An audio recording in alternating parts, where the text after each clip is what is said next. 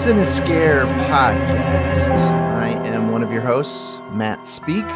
And I am also one of your hosts, Joe Jans.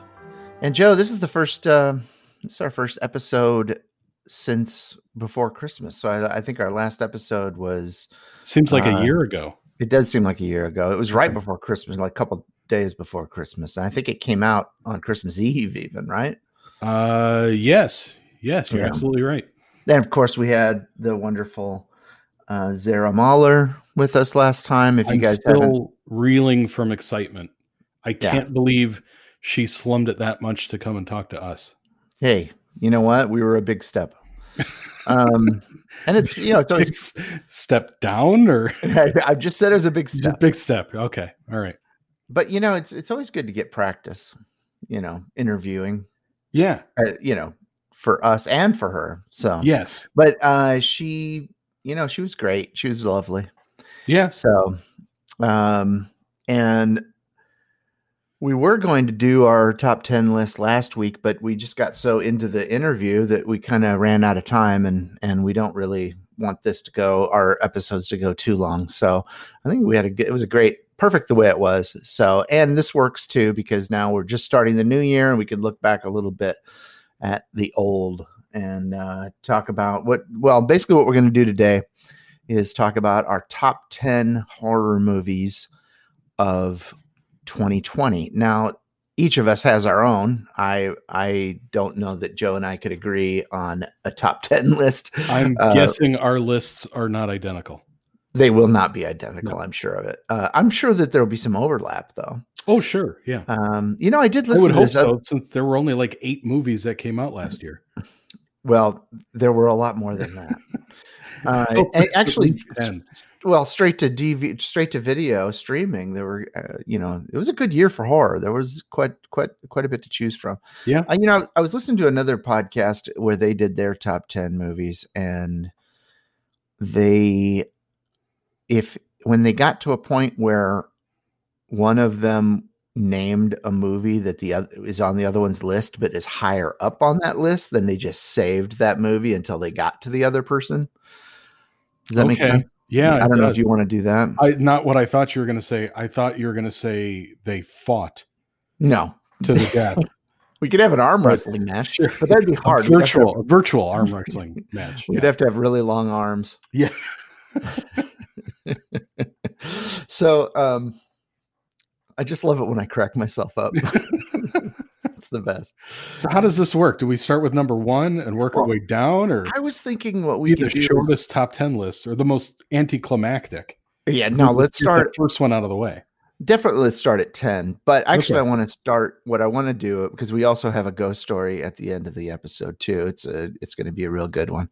But what I'd like to do is talk a little bit briefly about our honorable mentions, movies that might have been on the list. I don't know. I didn't prepare you for that. So if you don't have an honorable mention list prepared. I got 3.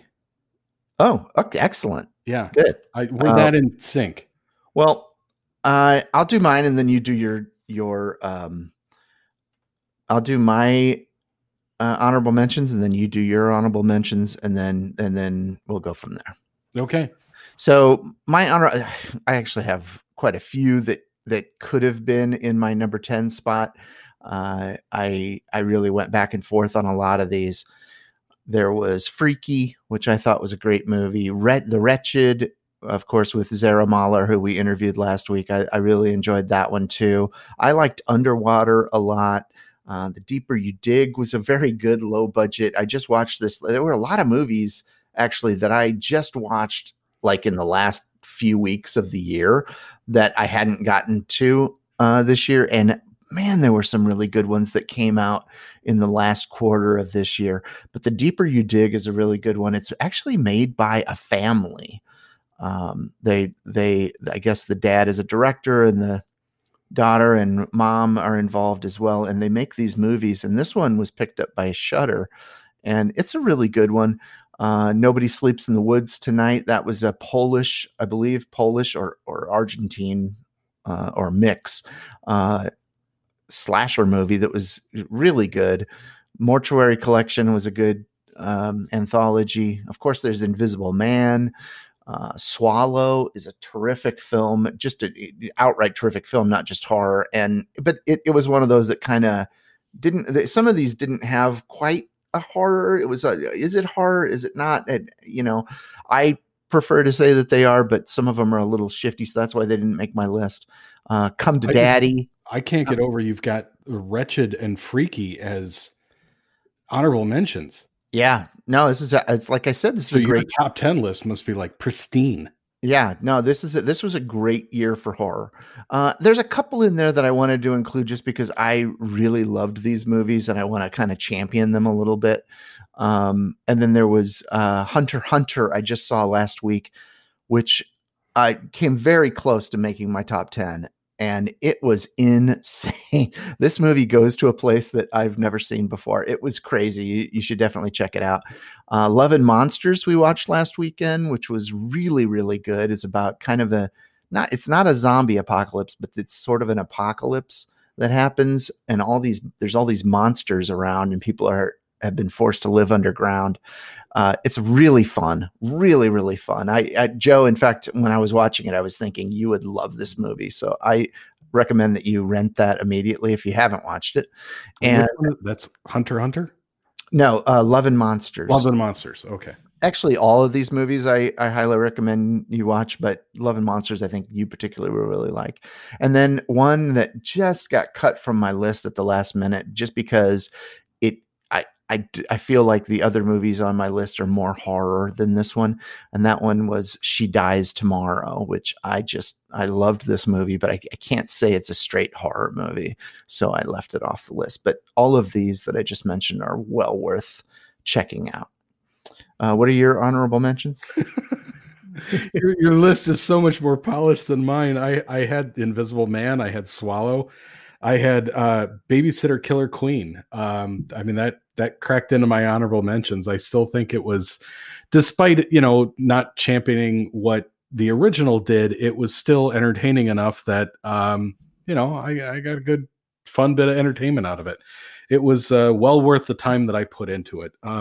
Invisible Man, I was thrilled to see this concept come back into cinema, but I did think it fell short. I did honestly find myself falling asleep during some of it. It was about 40 minutes too long, in my opinion. They could have summed up that movie synopsis a lot quicker. It's not like it was groundbreaking and new to us. It's The Invisible Man. We get it. So set up, knock it down, roll the credits. So. Yeah, I thought it was very well made. It was very polished. Yeah. It was a good movie. But I didn't think about it much after it was over. No. It just kind of, that was a good movie, but it didn't really do much for me. I don't know that I would ever watch it a second time. No. And all of the movies that are on my top 10 list were movies that I've thought about for a long time. Now, that could also be said of Swallow and She Dies Tomorrow and Hunter x Hunter, which was very disturbing at the end. But all of the movies on my top 10 list, I just loved them. Well, I guess I'll start us off on number 10.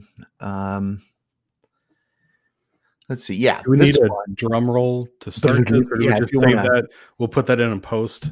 Or do we save that for number 1? Actually, save that one for number 1. Okay. Yeah. We'll find some intro music. Yeah. Some sort of, ominous music to put in there. So my number 10 is Anything for Jackson. Is that on your list? No, it is not. Okay. This thing, it's about an old couple whose grandson has died, and they decide they are going to join a cult. I don't know if they were previously in the cult or not, or they joined it, but they join a cult, and it's what every set of grandparents do when their grandkids die. They join a cult. What else would you do? Join a cult. Well, these guys are go-getters. So they join this cult and basically kidnap a woman who's pregnant, who's about to give birth, so that they can perform a ritual to get the soul of their grandchild, their dead grandchild, into this baby. And then they'll keep the baby and raise it as their grandchild. Of course, along the way, there are consequences to their actions that they did not foresee. And I can't give away too much because there's a lot of fun, unexpected things that pop up in this movie. But obviously, other ghosts and other dead things are drawn to the situation that they have created. The woman that they kidnap is, I believe, about a month away from giving birth or something like that, and so there's a lot of them trying to figure out how to keep her in the house, how to, keep her happy, because they don't necessarily want to traumatize her. They are nice old people, but they do want her baby's soul. And then, of course, just the evil that is happening affects other things around them. People in their inner circle get affected as well. It's a really good movie. It is shocking in some ways. It's scary. There's some good ghost sort of haunting images, and there's also a dark humor to it as well. But I highly recommend this one. This is Anything for Jackson. I believe that it's on Shudder, if I'm not mistaken.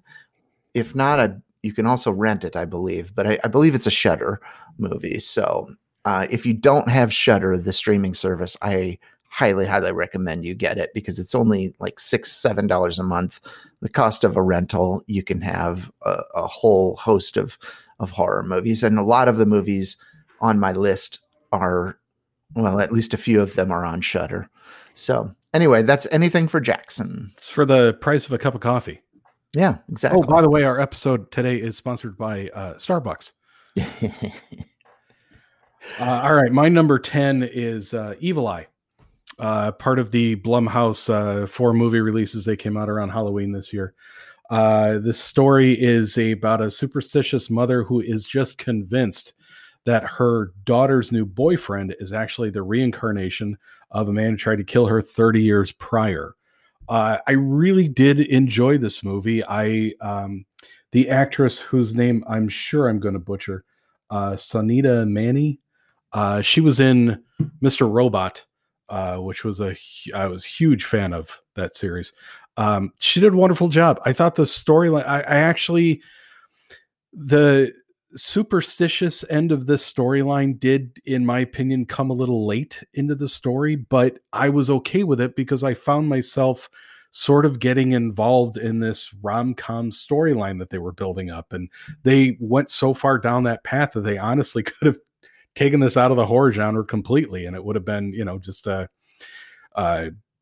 Hallmark movie. But they do, of course, throw that twist in there, and it was very well done, very believable. I really enjoyed this. It was one of the few of the 4 movies that Blumhouse came out with that was definitely at the top of my list out of the 4 of them. So again, my number 10 was Evil Eye. Now that is one that I did not see, so I will have to check that out. All right. So my number 9 is a movie that kind of is a blend of genres, but it's definitely in the alien horror genre category. And I really bounced back and forth about whether I'd keep it in my top 10, because there were some others that I really liked too. But I loved this movie so much when I saw it last spring, and it just has stuck with me. The filmmaking, the storytelling, the acting, everything is just pitch perfect. And I believe this director is going to go somewhere. He's going to be a young Spielberg type, I think, or J.J. Abrams type. Anyway, the movie I'm talking about is The Vast of Night. And this one, at the dawn of the space race, it's actually set in the 50s, I believe. 2 radio-obsessed teens discover a strange frequency over the airwaves in what becomes the most important night of their lives and in the history of their small town. That's the blurb. I didn't write that, Joe.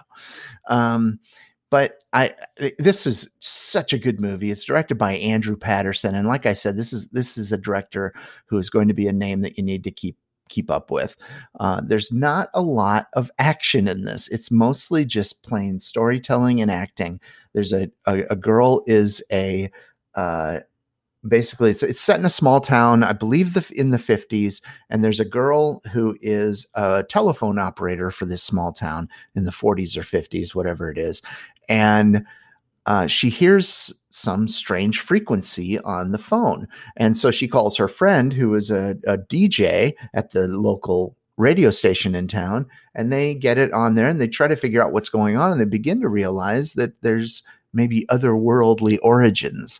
But this thing is just, it's pure joy. It is everything that I love in a movie. It's such masterful filmmaking. It's shot to look like it's all one shot, kind of like Birdman, I believe was that movie with, was that Birdman? I think it was with Michael Keaton. Yeah, Michael Keaton. For some reason, the title wasn't sounding right to me as I said it. But anyway, it's kind of like that, where it's made to look like it's all one long take, but it's really fantastic. I highly, highly recommend this. And this is an up and coming filmmaker. I'm going to definitely want to see anything that he does in the future. So that is The Vast of Night. It technically on here says it's 2019, but it didn't really get released until 2020. So that's why it's on my list. Okay. My number 9 was Run. With Sarah Paulson on Hulu. This was a very impressive film. It was very suspenseful, especially towards the end. The physical demands of the girl that plays the daughter, who's handicapped in a wheelchair, just amazing. She did a fantastic job, extremely believable. There's parts where she's, obviously she has no use of her legs. She's still crawling along the roofline of their house. It was just, I loved it. Sarah Paulson is a mother of a homeschooled girl who's she's doesn't have the use of her legs. She's trying to get into college. Her mom's wrestling with, being a one day soon an empty nester. But the daughter starts to suspect that things with her mom aren't exactly above board, and starts thinking that part of her handicap maybe, I really don't want to spoil anything, has to blame on her own mother.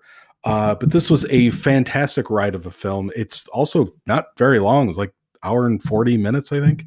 But absolutely wonderful. And I highly recommend you going to watch this. It's on Hulu. Yeah, that's wonderful show. That's all I got, man. Yeah, no, I like that one too. That was a really good one. And it's was that in your top 10? It's not. No. It was, but it would have been I should have mentioned it as an honorable mention because I really enjoyed it a lot. Yeah.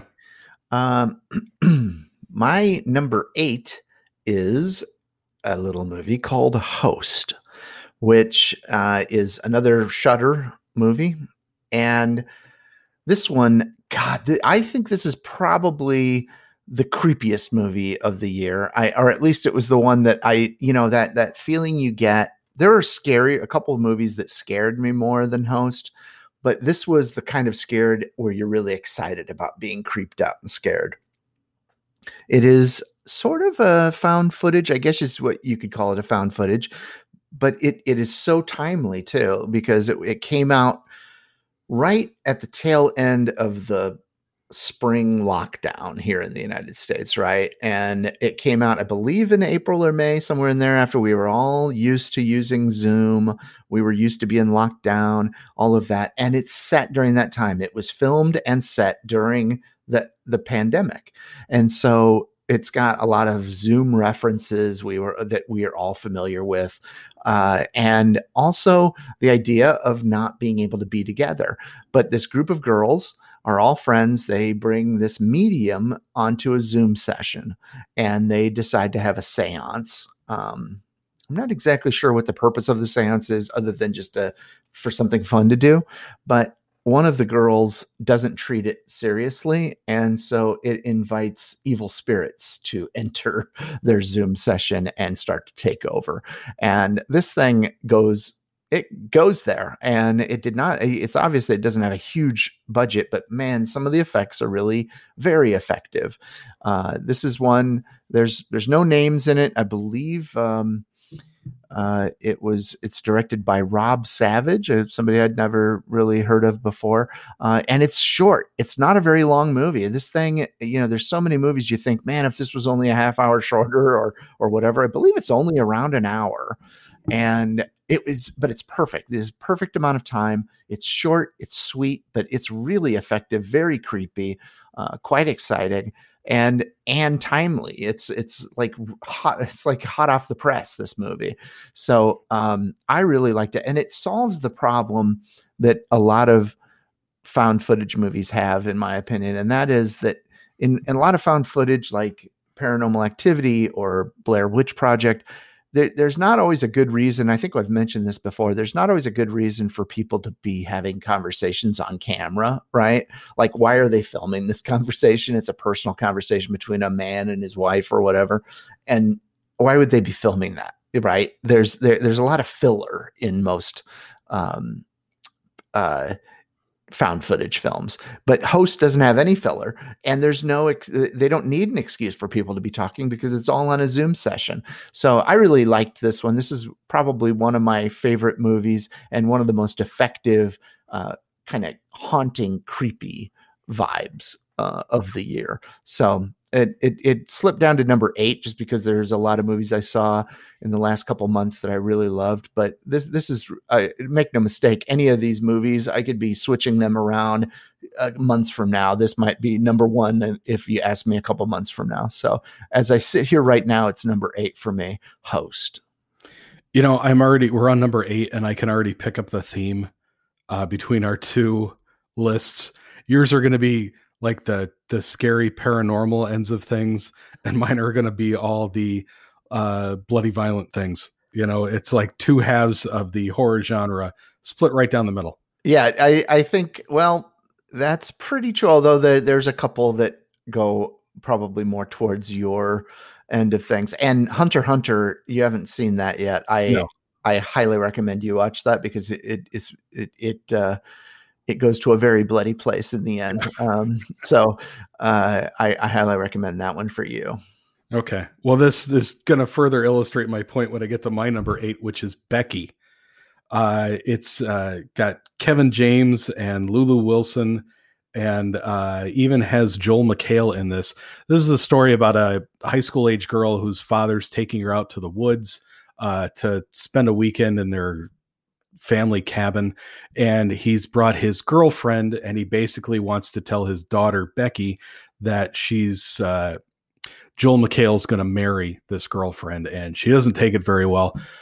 Meanwhile, there's 3 prisoners that escape from prison, break out, and they're trying to find a place to hide out, and it turns into more of a home invasion type movie.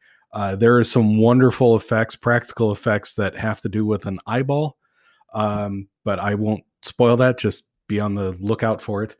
No pun intended. But what I found out that was so interesting was Simon Pegg was originally slated to play the villain for this movie, and he had to drop out because of a scheduling conflict.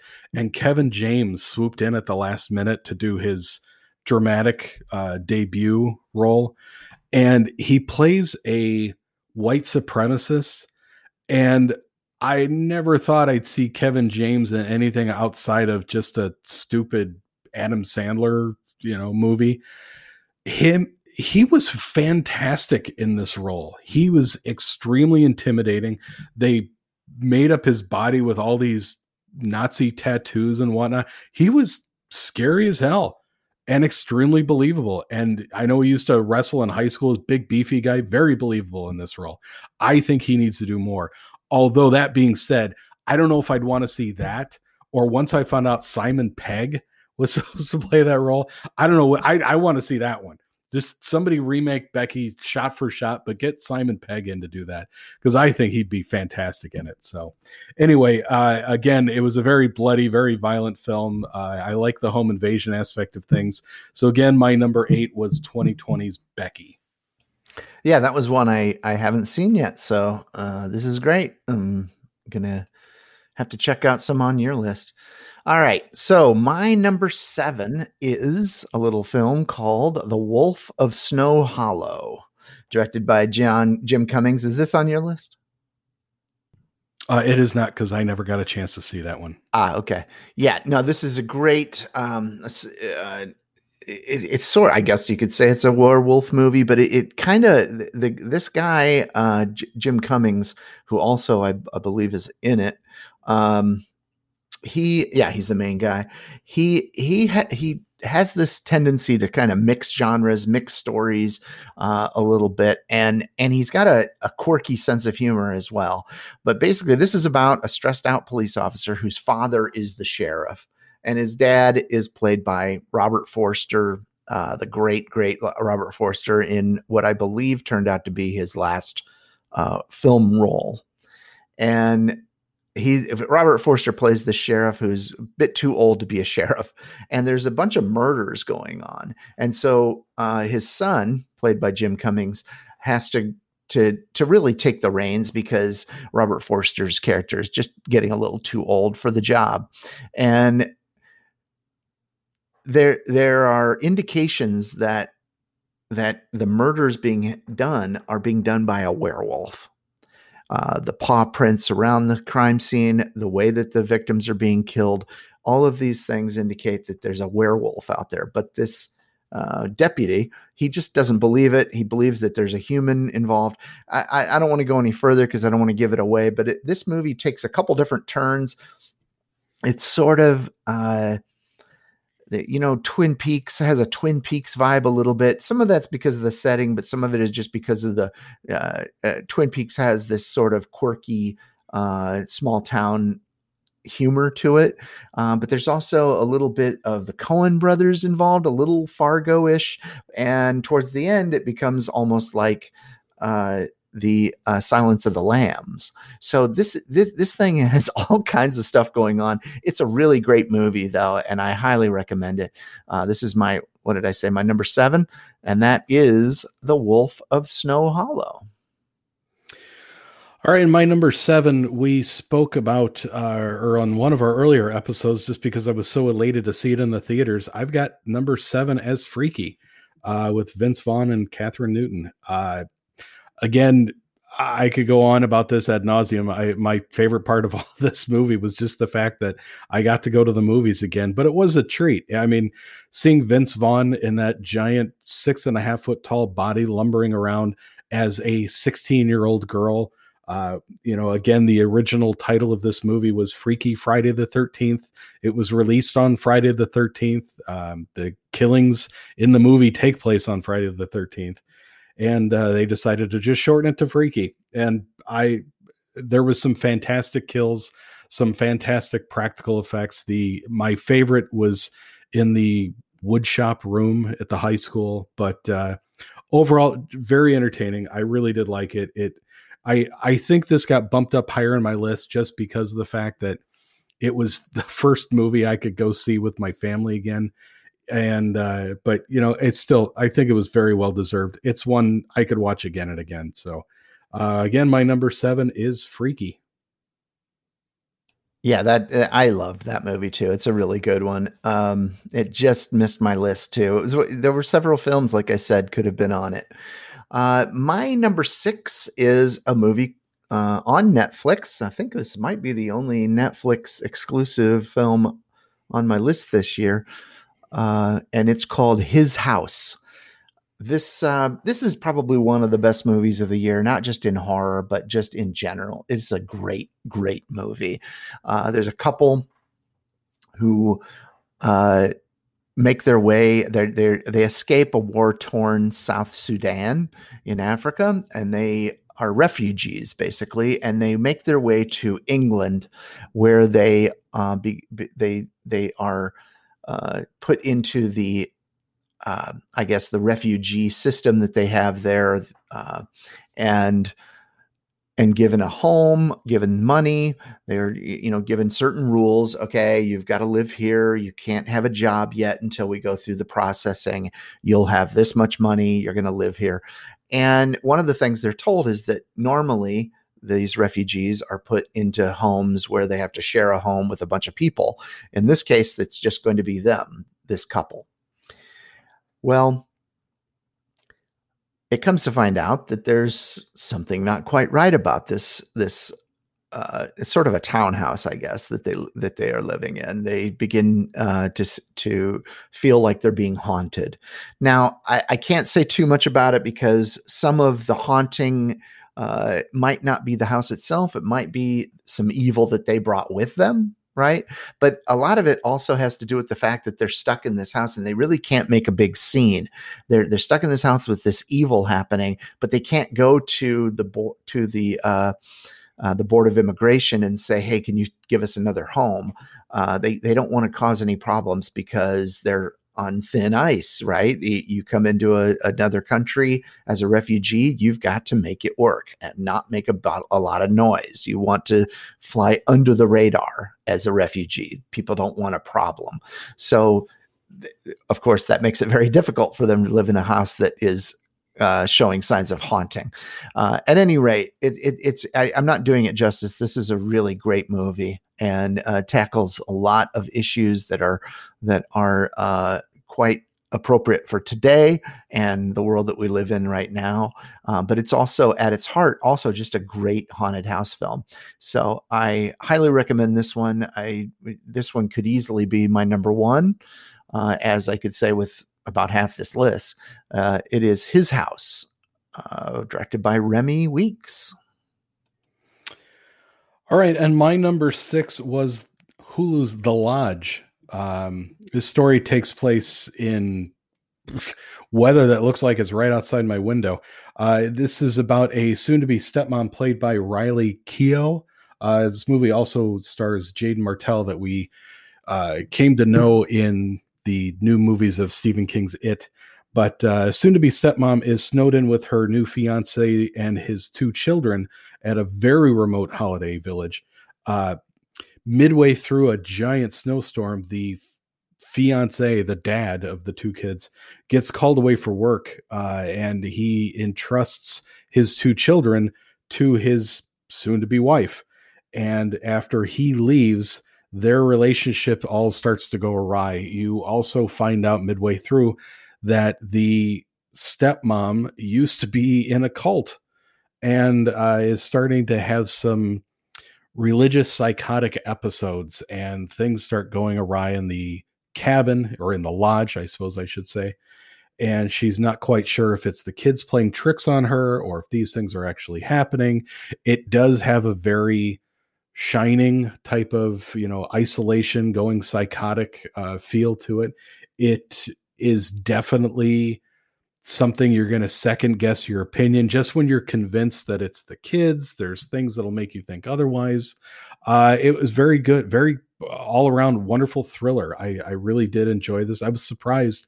It wasn't something I had a whole lot of knowledge about that it was coming out. I didn't hear any hype, but gave it a shot. So again, my number 6 is The Lodge. Excellent. That's interesting. Like so far, we have no overlap on our lists at all. None at all. Quite interesting. And I have 2 different lists. Yeah, I have a feeling that might carry through. Although I think there's maybe 1 or 2 that we're going to share. And Joe, this is the halfway point. So I know we're on our top 5. If you want to play a little halfway point music here, some intermission music, I'll give you a few seconds to. Welcome back. Welcome back. There we go. We are welcome back, people. We are at number 5. Yes. And my number 5 film was a little ditty called Alone. And this one, is this on your list? No, it is not. Nowhere on my list. Wow. Did you see this one? No. Oh, well, that's probably why. If I saw everything you did, we would probably have identical lists. Yeah, probably. Yeah. We might have to come back and then hear your amended list. Right. We'll do that in 2022. Yeah. So a recently widowed traveler is kidnapped. She's this is one of those, it kind of reminded me a little bit of The Hitcher, If you remember that one from the 80s, I think, with Rutger Hauer. Mm-hmm. Remind me a little bit of The Hitcher, but also any film where there's a woman driving someplace and she's being stalked, right? And but normally in these movies, the person being pursued does something stupid, or why would you do that? This woman doesn't do anything wrong. She doesn't make any mistakes. She 100% does all the right things. She avoids this guy. She doesn't want to find him, but he is just after her. Eventually he does kidnap her, and then basically the movie is about her trying to escape, and it is high tension. This is the most tense movie of the year, of any movie on my list. My wife and I, Michelle, we were watching this I cannot, it was like if you'd taken our pulse or whatever, it would have like broken your pulse taking device. Do you have a pulse taking device, Joe? I don't know. No, I don't. Okay. Not on me. Well, that really screws up what I was going to say next. Anyway, I have hands. Okay. Put your two hands up by your neck, your jugular, or on your wrist. Well, yeah, that's what I meant by pulse taking device. Yes, I have several. Yeah. Okay. All right. You have several hands? I have several fingers on each hand. Yes. Okay. 5 on each.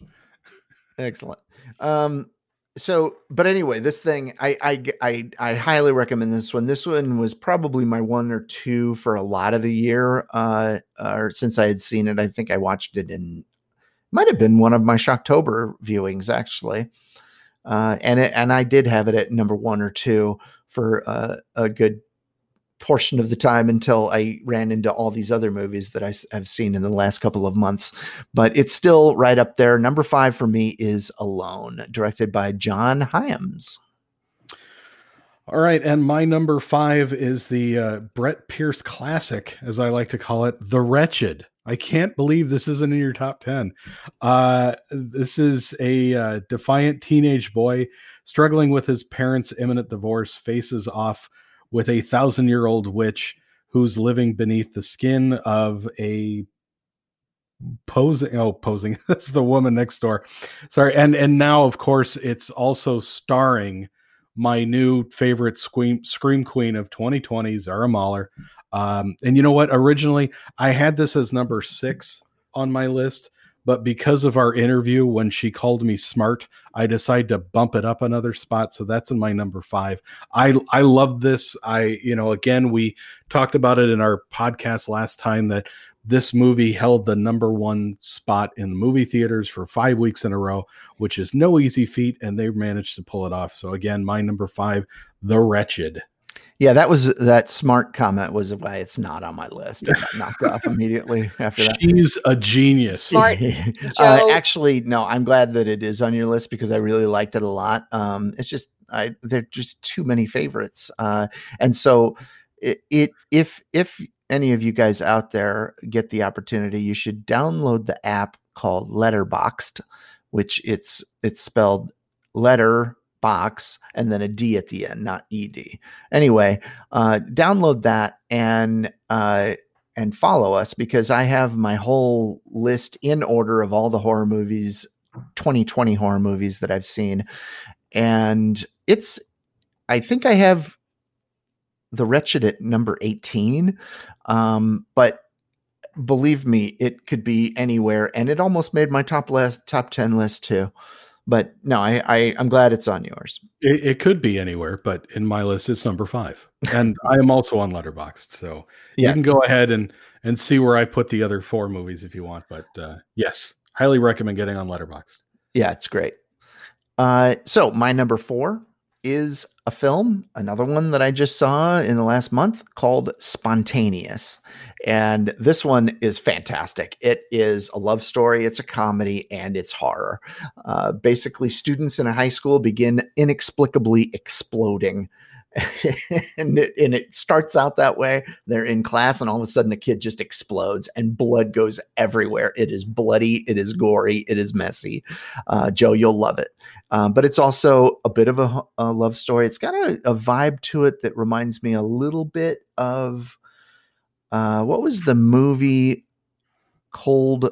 Oh God, what was the movie that was the kid was a zombie and he was falling in love with a normal girl. Oh, Uh, Cold something or something like that. Anyway, it has that vibe to it. It's got a little bit of, it's sort of indie love story ish, but it basically, this couple, this teenage boy and a teenage girl, they fall in love in the midst of this sort of pandemic of kids exploding. Warm bodies. There we go. Not cold. Warm bodies. That's right. It's got a little vibe of warm bodies to it. But this one goes a little darker at a certain point in the film. And I highly recommend it. The actors are both great. I love the girl. I love the guy. They're both just really likable actors. And the story itself, basically these kids are exploding and it's only happening to seniors in this one high school and they can't figure it out. So the government gets involved. They can't figure it out. But there's a lot more to it. It's not just about the pandemic or whatever that's going on. It's also about these two kids falling in love. And I sort of, I guess, has to do with that coming of age feeling of being a senior in high school. You're about to become an adult, all the pitfalls of teenage years. It's just a really, really good, smart, funny film, very engaging. I highly, this is really a great movie. I suppose I'm going to be saying that about all the rest of these, but this is really top notch, spontaneous. And that's my, what is that, number 4? Yeah. My number 4 is, well, people, Matt and I's generation would call this Pound Alive, but I guess the youths all call it #Alive. This is the South Korean zombie film. Rapid spread of an unknown infection has left the entire city in ungovernable chaos, but one survivor remains alive in isolation. It was a nice, interesting spin on just what exactly would you do if you were a layabout South Korean guy living in your folks' apartment and all you normally do is play video games all day. Just find out you've woken up one day and there's nobody else around because there's a zombie apocalypse happening right outside your window. And how long could you play your video games? How long could you be bored and trapped in your apartment before you start to decide to venture out for survival? And then how long can you cope with just being so isolated and alone? It's tackling very realistic questions in a very unrealistic environment. It was definitely a thriller of a movie. I did quite enjoy it. Obviously I did, or I wouldn't have it up at number 4, but it's just what I would put this up with Shaun of the Dead as far as zombie movies goes. I really enjoyed this. Like I said, I love the realistic aspect of it. They didn't try to just hit right to the action. There's some wonderful pacing in it. So again, my number 4, #Alive. That's another one that I still have yet to see, so I have to check it out. My number, what is this? Number 3 was directed by Brandon Cronenberg, and that is the son of David Cronenberg, obviously the famous director of all kinds of great movies. And his movie is Possessor. This is it's about an assassin, kind of a corporate assassin, I guess. And they use brain implant technology to take control of other people's bodies. And then they assassinate someone that's close to the person whose body they control. It has kind of a vibe, I guess the way that they go into the other person's body and sort of possess the other person is sort of through a process that's kind of not unlike how, in the Matrix, they would go into the Matrix, with the thing. They didn't have a thing stuck into their brain to do that, but they go into sort of a trance-like thing to do it. So this stars Andrea Riseborough, who was Mandy in the movie Mandy, which was one of my favorite movies of the last decade. And she's fantastic. There's something about her. She's got these haunting eyes, and there's just something really, she's just kind of depressing looking, but she's really good. And this thing, she's an assassin. She goes into other people's bodies and possesses them. But at the same time, she is sort of losing herself a little bit each time she does this. And she takes another job. She goes into a guy's body who is able to resist her a little bit. And there's a battle between the two of them for control. It's just a terrific film. It's high concept. It's a little more, I think, on the sci-fi side of things, but it's definitely horror. And let me tell you, the violence goes there. There's two different versions. I highly suggest you get the unrated version or the uncut version, because there's a reason why the violence in the uncut version is so over the top. It's making a statement about violence, and so the cut version kind of loses that statement a little bit. But anyway, my feeling on it is a top-notch film, and it is number 3 on my list. I never thought this would happen, especially after going through the past 7 movies on my list and the past 7 on yours. We both had that as number 3. Nice. Yeah. I had Possessor as well. And honestly, Matt, you summed it up. I don't have anything else to add. It was a great movie. I love the over the top sci-fi murderous aspect of this. It is very attuned. It's like a really pissed off Matrix. I like I said, I enjoyed it. I also tip my hat to you, sir, on how well you described that. You took all the words out of my mouth. So number 3, Possessor. Yeah, it was just a great movie. It'll be interesting to see what your other top 2 are, but that was just a great movie, and it was interesting. It was new. It presented something that we hadn't really seen before, and in a way we hadn't seen it. So I really liked it, and I think Brandon Cronenberg is going to be. He's got, obviously he grew up in the business, but he's got talent on his own. My number 2 is Relic. This is a family drama horror about an elderly woman who is beginning to lose her mind. Sort of a dementia kind of situation, I guess. A mother and her daughter go to take care of the grandma. And so you see 3 different generations of women, and sort of the grandmother who is dealing with dementia. Then you've got the mother who is trying to take care of her own mom, while at the same time recognizing her own mortality. And then the daughter who's I believe a teenager or maybe just in her 20s. She's young, kind of seeing, oh, is this where I'm going in life too? It's got this generational thing, but also at the heart of it is just a really solid horror movie that you're not quite sure what's going on. Is this a haunted house? What is happening here? And let me tell you, there's some real scares in this. The house itself has all these twists and turns where it's easy to get lost in the house, and it sort of coincides with the mind of the mother, the idea of being lost in your own home, being lost in your own mind.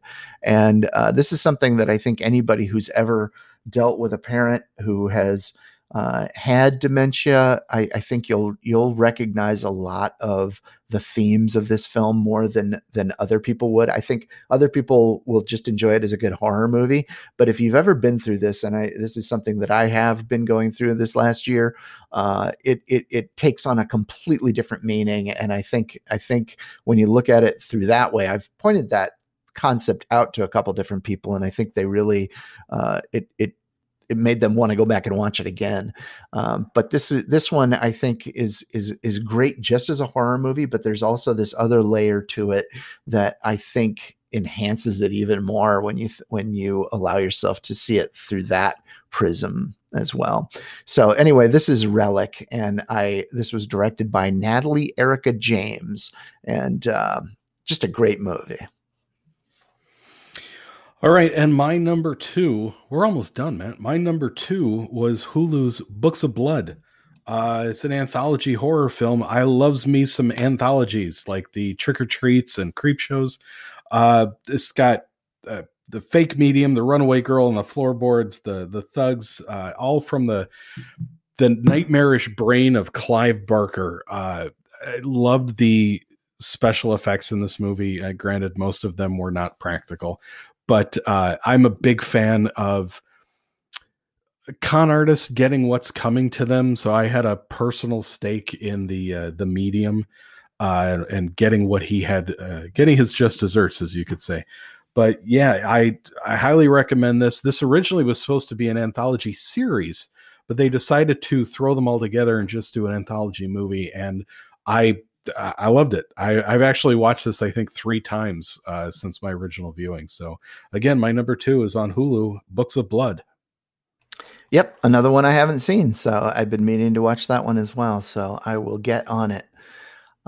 Okay, it's the big moment. Yeah, the big moment. This is where we put one drum roll. One drum roll. Do it. Yes.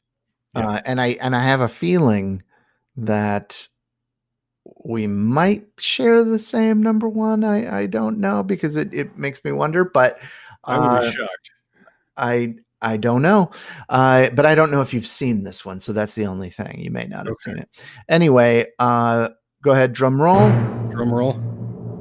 My Matt speak. Okay. So you all know. My number 1 is The Dark and the Wicked. Obviously from 2020, directed by Brian Bertino. There's a secluded farm in a nondescript rural town, and a man is slowly dying. Sort of a similar theme to The Relic.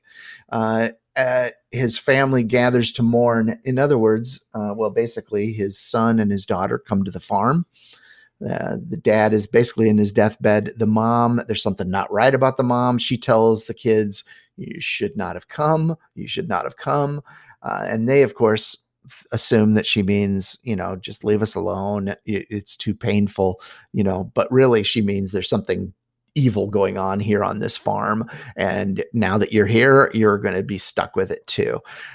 This movie is dark. It is violent. It is bloody. It is gruesome. There are a couple scenes where I was shocked by what I saw. It is scary in a haunting sort of sense, but it's also scary in a violent, visceral sense as well. And there's a nightmare logic kind of to it, but it's also very grounded in reality. There are a couple things that happen in it, and I'm not sure, did that really happen? Did it not happen? What was this about? There's so much to unpack on this that I feel like I've been wanting to see it again, but it's not one of those movies you want to rush and watch again, because it's a bleak, hard to watch movie. And there are some things in it that are just really dreadful. But it's very well done. It reminds me, and actually Relic does too. It's kind of got a vibe, a little bit like, I guess Hereditary a little bit, especially Relic. I feel like Relic definitely has a Hereditary vibe, but this one does too, because of the family drama aspect and of also some shocking things happening. This is directed by Brian Bertino, who also directed The Strangers and The Strangers Pray at Night, which The Strangers I thought was one of the great movies of the 2000s. So at any rate, this is a really good one. I highly, highly recommend it. And my number 1 horror movie of the year. Might be my number 1 movie of the year, actually. That is not my number 1. Did you see it? No, I did not. Well, your list might change when you watch very well, maybe. But now, the time that I've been all waiting for, this is obviously not Matt Speaks, but Joe Jans's number 1 is The Hunt. You've seen this one. I have seen this one, yeah. Okay, all right. I absolutely love this movie. This is the first movie that I've rented from Redbox on 4 separate occasions, and I should have just bought it the first time I saw it. I absolutely loved this movie, and as a matter of fact, when we get done tonight recording this, I'm probably going to watch it again. It's one of those movies like a Fight Club and a Baby Driver that I can just throw on and watch over and over again. This movie has Betty Gilpin, who I've never heard of before, never seen her in anything else, and she is phenomenal. Also, Hilary Swank is in this. Justin Hartley from This Is Us, Emma Roberts, Amy Madigan from Field of Dreams, and Glenn Howerton from It's Always Sunny in Philadelphia. This is an all-star cast, and excuse me, it is just fun at every turn. It's not, I will agree, it is not a traditional horror film, but I had so much fun watching this movie and rewatching this movie that it was obviously a number one thought in my head. I couldn't get it out. Nothing else, in my opinion, this year was more of a fun ride than The Hunt. Yeah, no, I saw this one. I just it just didn't do anything for me. I've got it as my number 28. Holy cow! Like I said, they were going to be two very clearly defined lists. I obviously have my likes and dislikes in horror, and yours are different than mine, but they're all still in the same horror genre. So if honestly, I think if we had identical lists, the show would have been boring. Oh yeah, no, totally. And but instead of watching that movie again, Joe, I suggest you watch a few of the ones on my top 10 list, and I'll watch some of the ones on your top 10 list. I will certainly do that. And actually, I want to give you a homework assignment. I want to give all of our dozens of listeners at home a homework assignment too, because I want somebody other than me to watch this movie before our next what movie? Next episode. It's called The Drive-In Massacre. It's from like 1976. It's on, I believe, Amazon Prime. I was doing some research for the show and I watched that last night. Somebody else other than me has to watch that. So please, over the next 2 weeks, out.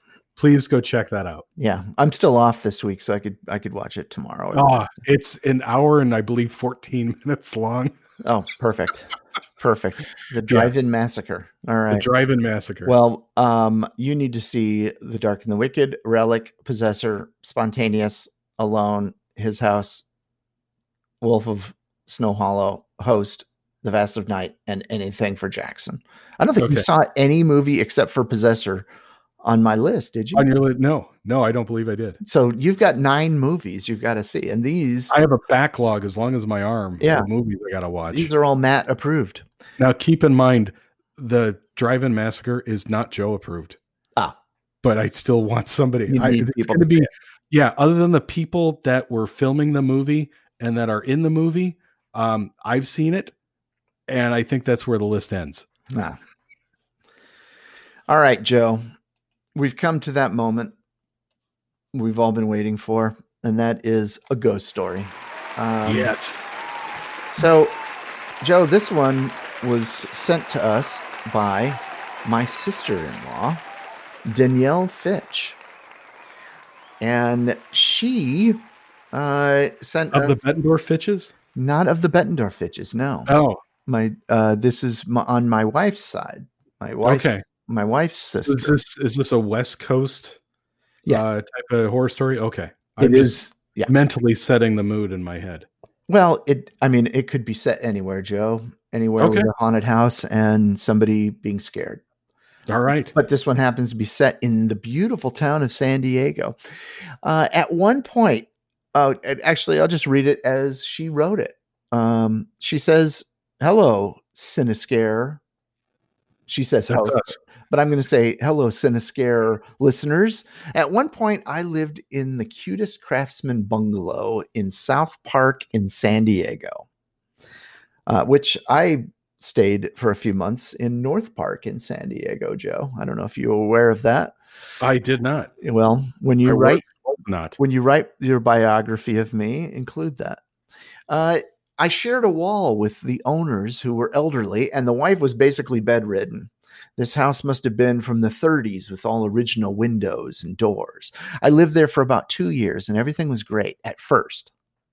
At first, Joe. At first. I painted, decorated, and even created a tiki alcove in the breakfast nook. Tiki, I don't know if you're aware of tiki style, but Danielle. Is that like Gangnam Style? Open Gangnam Style. No, okay. I had a cat and small dog at the time. It all started one night. I was watching TV, and the door to my bedroom was right by the TV. I swear I kept seeing something pass by the crack in the door, but I chalked it up to my eyes playing tricks on me. Well, how could your eyes play tricks on you, Joe? You'd think that you'd be able to control that sort of thing. Yeah, I have lots of things pass through my crack, but I never thought they were, shadows. Joe, at some point you've got to find that thing. Oh, I've got it. I've got it.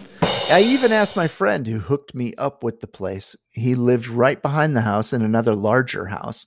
If he had heard of any activity in the bungalow, he laughed and said, "No, you're just being paranoid." So I went on with life. Then one day I came home and my hairdryer was on. It hung on the latch of a vintage ironing board It hung on the latch of a vintage ironing board closet. Have you ever had one of those where the ironing board comes out of the wall? You did. Did you? You're muted, Joe. I can't hear what you're saying to me. The ones that slam down flat. Yeah, come out of the wall. Yeah, I've seen them. I think my grandmother had one. Didn't you have one in your Chicago apartment? I swear you did. I don't think I could have fit a closet in my Chicago apartment. The first one, no. Yeah. Well, no, it's a ironing board. Anyway. Yeah, I know. Oh, okay. Anyway, I thought you had one in that apartment. Anyway, the house was old and the floors were sinking. Oh, well, hold on. It hung on the latch of okay, so she came home, her hairdryer was on, and it was hanging on the latch of a vintage ironing board closet in the bathroom, and it was swinging back and forth, blowing against the wall. I just couldn't believe my eyes. I shut it off and tried to figure out how it turned on by itself. My pets couldn't reach it. It made no sense, and it never happened again. The activity seemed to be ramping up when one night something really strange happened. The house was old and the floors were sinking in the middle. Most of the doors were difficult to open. And at one point, I had to shave down the front door because I couldn't open it. I had to push down on all the door handles to open any door. That's kind of setting up the idea, Joe, that these doors are not easy to open. Unopenable. So, Joe, she was dead asleep one night. And it must have been midnight when out of nowhere in her bedroom, a door flung open with a loud clunk of the doorknob. She sprung up out of bed, with both her dog and her cat. And we all sat there staring at the door as it swung open wide. No one was there, and there was no explanation as to why or how the door opened by itself. So after that, That's exactly what I wanted to know. How did that open? She had to shave down the doors. Yeah. Unopenable. Yeah. These are not doors that just open on their own, Joe. In fact, they do everything they can to not open on their own. They're terrible doors. I would have been angry. They have one function, and that's to open and close, and it won't even do that. Those are the ridiculous doors I've ever heard of. Ridiculousest? Ridiculous. So after that, I was getting really uncomfortable in my bedroom. The shadow figures were more frequent, but the weird thing was they were small, like little gnomes. I'd seen them flashing by my bedroom door at night, and I started sleeping on the couch sometimes. One night, I really wanted to sleep in my own bed, despite my fear, and I crawled into bed and tried to fall asleep. When I felt something on the bed, it felt like someone laid down next to me. So she jumped right up, slept with her light on. What was I going to do? I couldn't move. My rent was only $700 a month. So Joe, the rent is only $700 a month. You can't leave. Can't move. That's a cherry apartment right there. No, you're not leaving, no matter how haunted it is. So she stayed and figured that she could cleanse the place and buy crystals or whatever she felt like she could do that would work. Clorox. Is Clorox it's a cleanser. Yeah. No. A few nights later, Comet. A few nights later, she would find out that the crystals and her Clorox or whatever, none of that worked. The same thing. She laid down, lights on, pets on the bed, pray that nothing happens. She falls asleep and thought that all was well. until 3 a.m., Joe. She's slowly awoken by the same feeling of someone laying down next to her, but this time she felt hair on her face, and she could smell it. Like a beard? Well, no, I don't think beard hair. It wasn't her hair. Okay, somebody else's hair. Someone else's hair on her face. Okay. Yeah. So she freaks out. She jumps up, and needless to say, that was the last time that she slept in that bedroom. Like she mentioned above, the owners were elderly, and the wife was bedridden and had long, stringy gray hair. The only thing I could figure out was it was her visiting her in her dreams, or her spirit coming to visit at night. Talk about terrifying. Would you like to have an old lady visit you at night and drag her hair on your face, Joe? I do most nights, Matt. Oh, I forgot about that. Yeah. All right, sir. Well, that is our ghost story for the week. First ghost story of the year. First ghost story of the year. First official ghost story of 2021. That is true. And top notch. Yeah, real good one. Thank you, Danielle, for your story. Danielle. And loved it. And we will send you a Cinescare sticker. Yeah. So, all right. Well, they're hot. Happy New Year, everyone. And I hope that you guys have enjoyed our top 10 list and you come away from this with some films that you'd like to see. I know I have. And keep checking us out on the social media outlets, the Facebooks, the Twitters, because we will try to keep you abreast of when new movies are coming out for 2021. And we will make sure we talk about them right here on the Cinescare podcast. That's right. So thank you, folks. We will see you next time. See ya.